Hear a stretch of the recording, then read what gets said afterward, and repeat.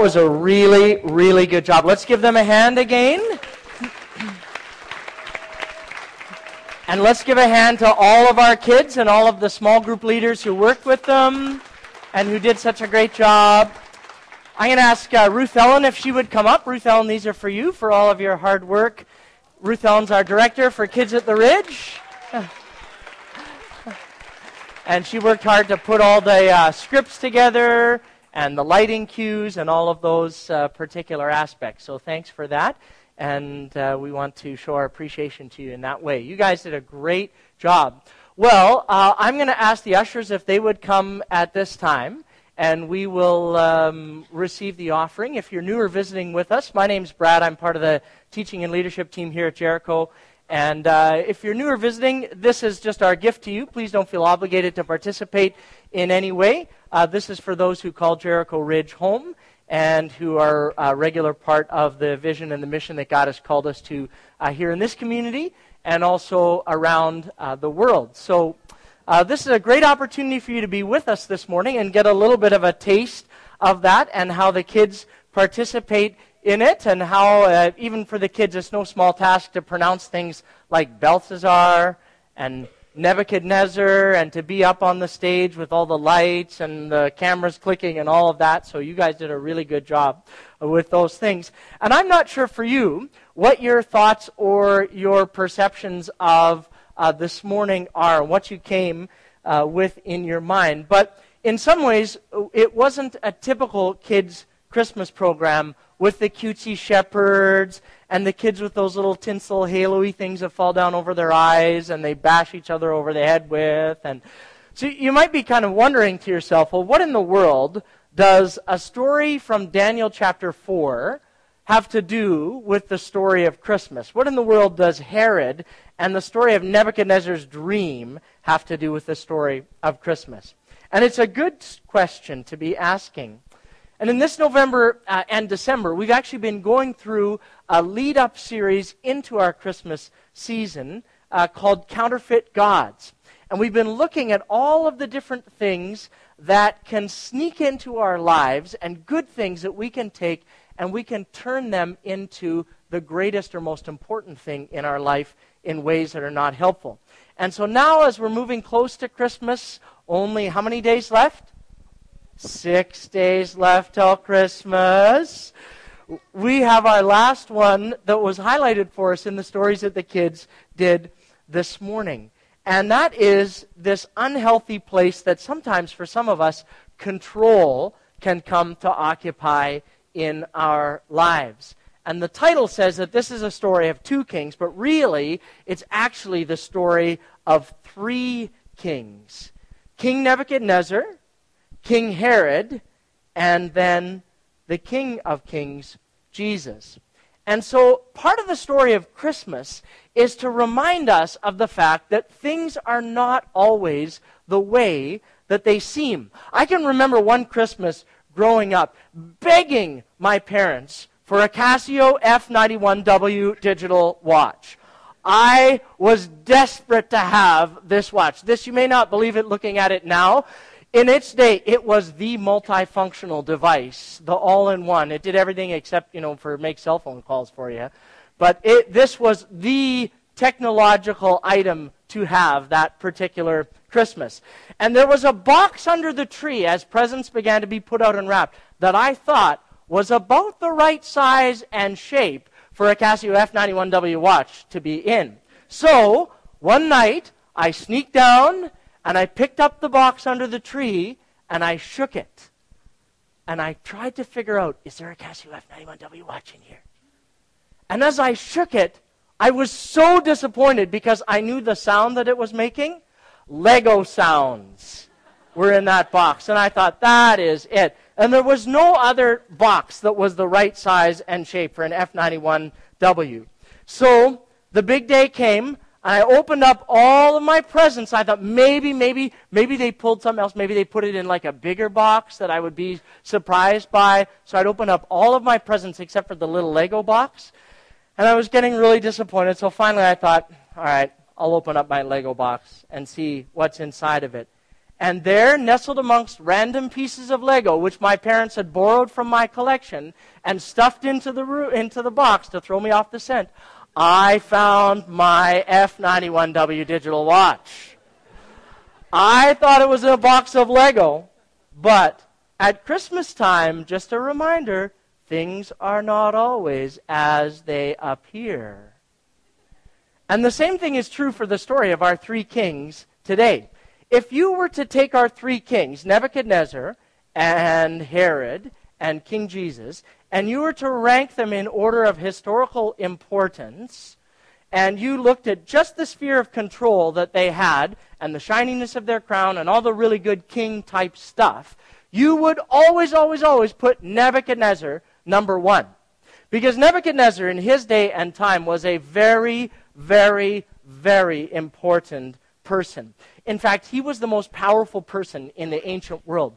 If you look at where his kingdom stretched from, Iran, Iraq, all down into Egypt, down into Saudi Arabia, up into Turkey and parts of Europe, I mean, he was an extraordinarily powerful person. He controlled all of the wealth in this area, the major trade routes, all the people groups were under his control, and yet Nebuchadnezzar's selfish pride and his incredible desire to be acknowledged as number one resulted in God giving him a very powerful dream, or as the kids rightly pointed it out to us, more like a very harsh nightmare.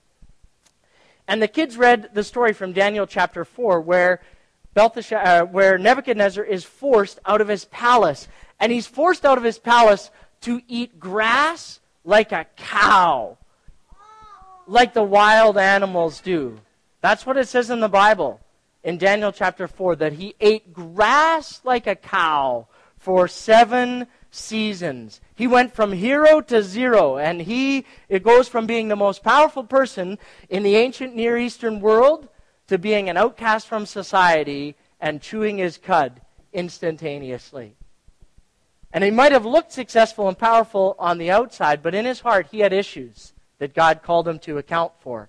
And it's a bit of a crazy story. So that's king number one, Nebuchadnezzar. Now king number two, if you were to ask, who in our story might the second most powerful king be, just from appearances, you would probably choose Herod. Now, history records for Herod a little title to help us remember him, or that he wanted to help us remember him by. And he put this little moniker because Herod was a very, very common name in his day and time. So he asked that he could be remembered for posterity's sake by the name Herod the Great, to distinguish him from the other Herods of his day and of his time. So Herod the Great actually wasn't that great, either as a person or, frankly, as a king. Really, if you stack him up against kings the like of Nebuchadnezzar, he doesn't even really come close at all. First of all, he's a little puppet king. He has a little kingdom. Look at his rule compared to Nebuchadnezzar's rule. Very, very small, actually, compared to what Nebuchadnezzar was in charge of. Just one little part of what Nebuchadnezzar ruled over in his day and in his time. And his authority as a king, Herod doesn't even earn this. It's not by virtue of his birthright. It's not a family lineage. He's just put in charge by Rome, who is the big kahuna, and they're in charge during the time that Jesus is born. And they just say, I don't know, let's choose this guy. Let's choose Herod. We'll put him in charge. And he can be kind of our building manager. So he actually built a lot of stuff in and around Judea and around Jerusalem. Some of it was still around today. But really, Herod is not that great of a king. It's really not in terms of Nebuchadnezzar. But Herod, too, he had some control issues that he had to deal with. You heard from the kids the story of his interaction with the Magi that came from the east. So he hears them use the term King of the Jews, and he freaks out.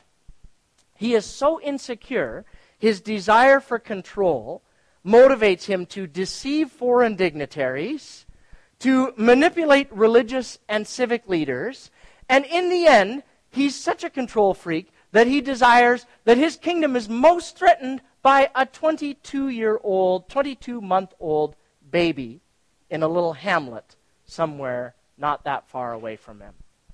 He's so freaked out by this that in the end, it results in him ordering a brutal atrocity. Herod may think that he's a king with some measure of authority, but can you imagine a king being threatened by a 22-month-old baby?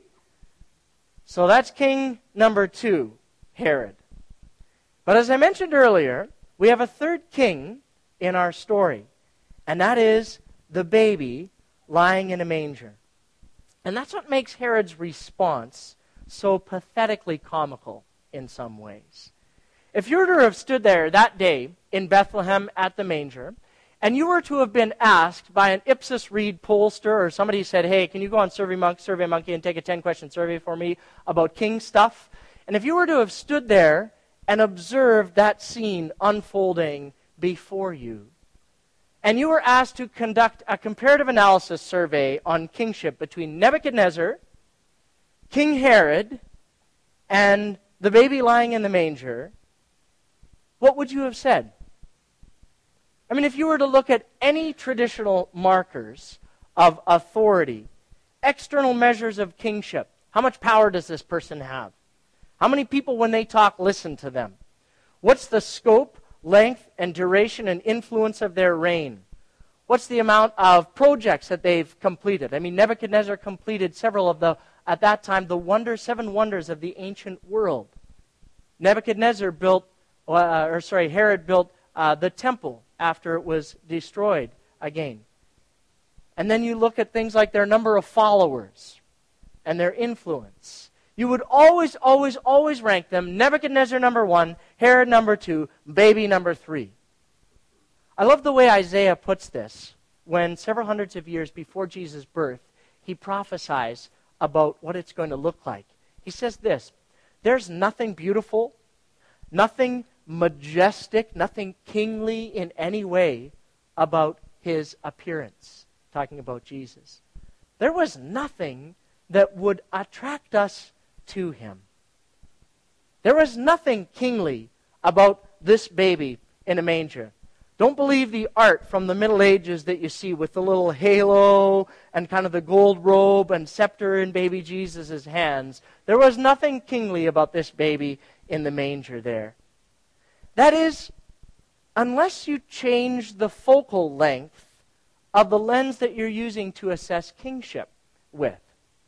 Some of you are photography or camera buffs, and so you might actually be hoping or thinking that maybe for you on your list is a new camera or a new lens for your camera for Christmas. So just a word to the wise again, if that's on your list, don't ignore the boxes that seem like they might have Lego in them. Might actually have something different in it, right? So one of the key considerations in good photography is asking the question of focus. What are you focused on when you go to take your picture? And one of the key things is if you get too closely zoomed in on a particular object, you're going to miss other things that your camera might want to take a picture of. And so one of the questions and the lessons that comes to us from our stories of these 3 kings is the question of what are you focused on? And the question of zoom. And the question might come to us this way. What if you change the lens that you looked at that scene with? And what if then you change the lens that you looked at your life with? If you change the lens that you looked at that manger scene with, and you zoomed out a little bit more, and you let some time elapse, and you began to ask questions again about the significance and the order, things like number of followers, things like influence in history, things like did they build anything that lasted over the course of time? Suddenly, the answers begin to shift, and the ranking begins to shift. And it begins to have implications for our lives as well. And so the question for us becomes, what if we actually changed the lens that we looked at our lives through? What if we changed it and asked questions beyond the next 6 days? I don't know about you, but sometimes we get so focused in the season of Christmas that we get so narrowed in on the day of December the 25th, or the things that are going to happen immediately preceding or immediately following it, that we miss out on the wonder and the peace and the joy that could be ours in the days and weeks leading up to it. Our focus is on the day sometimes instead of on the season or on the people or possibilities for generous living. One of the very specific things that in Daniel chapter 4, Daniel says to Nebuchadnezzar, one of the reasons why God says to Nebuchadnezzar, do you know why I'm judging you? He says to him, Nebuchadnezzar, you have not been merciful to the poor. One of the ways to break the hold that Christmas as a season and some of the materialism might have on your life is generosity towards those who cannot repay you in any way. Demonstrating mercy to those on the margins. One of the best ways to break the hold of a need for control in your life is to spend time with those who actually have no control in some ways in their lives. Whether it's volunteering, and some of our people work with Union Gospel Mission. Whether it's the Gateway of Hope here in Langley, or you'll notice in the info sheet that our young people are going to go and participate in the Kettle Campaign as a way of trying to stir up generosity in their lives and hearts towards other people. Whether it's those who work with Mercy House or some who work vocationally as counselors or community advocates, or the list can go on and on and on. If you look beyond Christmas Day to the development of a spirit of generosity in our hearts all year long, perhaps the call that the kids extended to us in our stories this morning might be for us to change our focus or widen our focus beyond just the next 6 days. What if you zoom out a little bit beyond that yet again and ask a question, what would it look like, and change the lens of looking at your life beyond the next 6 months? Some of us are like Herod in this way. We get so amped up, and our lives and our priorities get so set and so focused, and we're so determined to make it happen no matter what. If somebody comes into our lives and tweaks any little element of our plan whatsoever, our perfect little kingdom, doesn't matter who it is, even if it's a 22-month-old baby, we get freaked out, and we will stop at nothing to get back on course. And it's, if anyone threatens our master plan, it has to be dealt with, like immediately and at all costs. We are so consumed, some of us, by running the playbook of our lives exactly as we envision it, that if there's any divine interruptions into our plan, then we just push them off to the side. We think about which school is best for us and for our kids, and we take time to make sure that it gets there.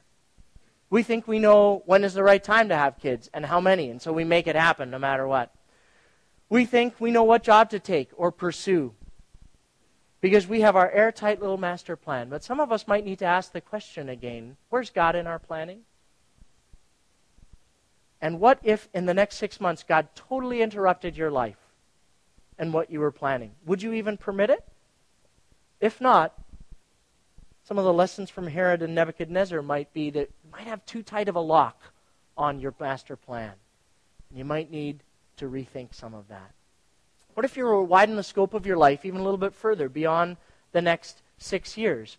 Because some of us, we might have a little lock on short-term plans pretty firmly, but some of us even are better, and we have a pretty good long-range plan for our lives. We have aspirations and dreams about what kind of houses we want to live in, what kind of friends we might have, what kind of vacations we might take, what kind of cars we might drive, what type of pant sizes we might want to fit into in early 2011. But what if you pulled the zoom on your life way out, beyond even like the next 6 years, or even the next 66 years, or even the next 600 years? What would your life look like if you began to think about it in the scope of eternity? And that's part of the lesson that Nebuchadnezzar learned.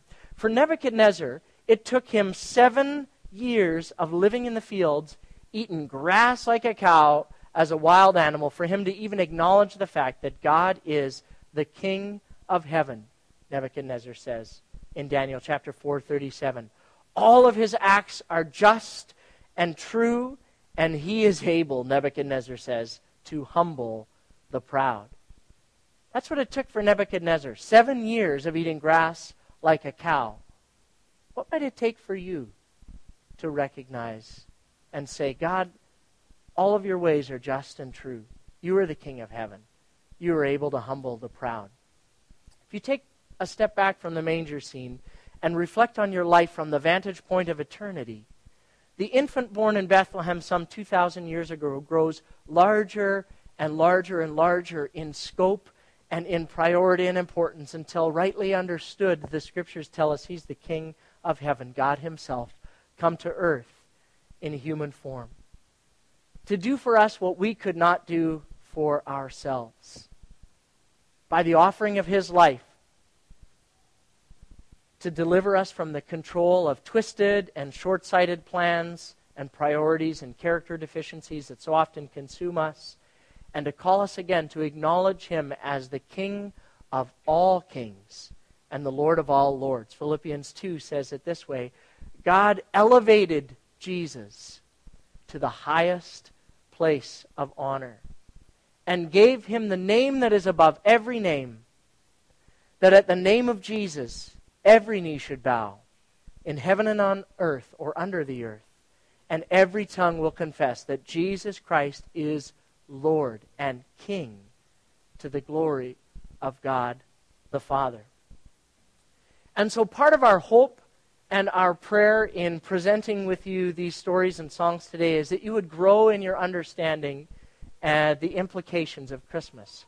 And in the words of Nebuchadnezzar, you too would come to say and see, now I know from Daniel 4 that God is in control. How great are his signs, how powerful are his wonders. His kingdom will last forever. And friends, what a joy and what privilege we have to be invited to participate in it. I'm going to pray, and the team's going to come and lead us in some songs of reflection and response. So let's pray together. God, we say thank you this morning for the opportunity that we have to reflect on you as Lord and King. We acknowledge the fact that maybe standing that day there in Bethlehem, it might not have looked very kingly, but standing here at this vantage point, looking back and reading and understanding from your word and from the things that you said, the life that you lived, the death that you died, being raised to life again and glorified to heaven, seated at the right hand of God the Father. The story begins to shift, and the picture and the lens that we understand that with begins to shift. And we understand yet again that things aren't always as they seem. And so, God, we want to say thank you that you are Lord and King, because that means that all of the challenges and problems and broken aspects of our lives can be submitted to someone who knows exactly what to do with them. Someone with authority, the Scripture says, all authority in heaven and on earth. And so, God, we come to you humbly again this morning as we prepare our hearts again for Christmas and ask that you would yet again be acknowledged as King in our hearts and in our lives. That you would yet again take that place of rulership in our hearts and in our lives, and here in our church and our community as well as we gather. And so, God, anything that pushes us away from that, we want to yet again this morning lay it down. We want to yet again say that you are the one that's in charge. And we submit our hearts and our lives to you in this place today. In the name of Jesus we pray. We say amen. Amen. The response biblically to an acknowledgement of Jesus as King is always worship. Any king that you would meet, whether it was Nebuchadnezzar or Herod, demanded or deserved that they would receive worship from those who were their subjects. And so when we think about Jesus and we think about what he calls us to, in some ways it's very similar. He calls us to a posture and a position of worship. And so for some of you today, that might be a new reality. That might be something you haven't explored in a full way.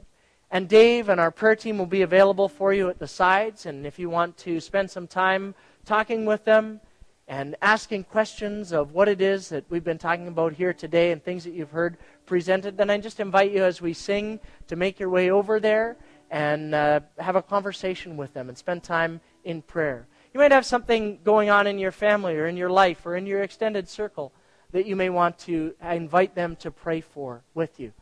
And they're trained to do that in a confidential way and a way that will bring you great comfort and assistance. And so I just invite you to make your way over there while we sing, and they'll spend time with you in that category. You may have something you want to celebrate with someone else and share them with them this morning. And so Dave and the team will be available for you over on the far side over there, and as well the pastoral team will be available for you at the back if you want to talk to somebody as we sing and lead in worship. And so Mike and the team will lead us in these songs of response.